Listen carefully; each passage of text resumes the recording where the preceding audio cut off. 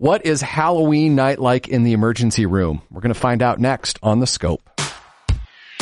This is From the Front Lines with emergency room physician Dr. Troy Madsen on The Scope. Dr. Troy Madsen's an emergency room physician with University of Utah Healthcare. And I'd imagine that at certain times of the year, your job gets a lot more difficult or the ER gets a lot busier. I'd imagine Halloween is one of those kind of things. You got a bunch of kids running around in the dark, in costumes, a lot of times flowing behind them. Yes, no? What's ER look like on Halloween? You know, it's surprisingly, you might think it's crazy. It's surprisingly not that crazy. Like if I get my schedule for the month of July and I see I'm working July 4th at night, I'm like, oh, great, here we go.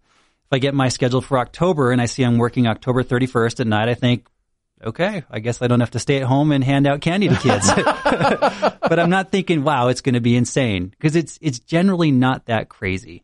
I think a couple factors are in there. I think parents, they're good with kids. And it's sad. Every Halloween you see horrible stories about maybe a kid getting hit or something that happens. But those are fairly isolated incidents. Usually kids are going trick-or-treating a little earlier.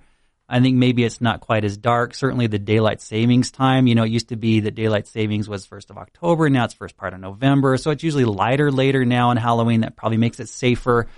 And then in terms of other issues, probably the biggest thing we see is kind of the stuff we see on New Year's. It's maybe alcohol related, maybe some injuries related to that, but it's not even quite to the degree we might see on New Year's Eve. I think part of that is usually Halloween is falling on a weekday, just by nature of it. It's not a recognized holiday. It's not like people have the next day off of work.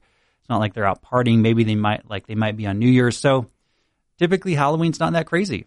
Few injuries here and there. Most of the stuff we might see that's Halloween related is related to alcohol with older people or, teens that are getting into trouble and doing stuff.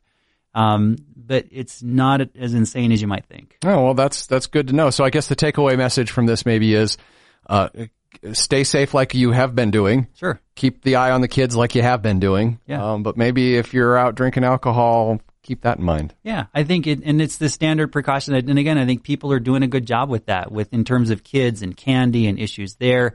Kids on the street, making sure they're well lit, using flashlights if you're out after dark. All those things in terms of the kids, and alcohol safety, things like that in terms of Halloween parties. TheScopeRadio.com is University of Utah Health Sciences Radio. If you like what you heard, be sure to get our latest content by following us on Facebook. Just click on the Facebook icon at TheScopeRadio.com.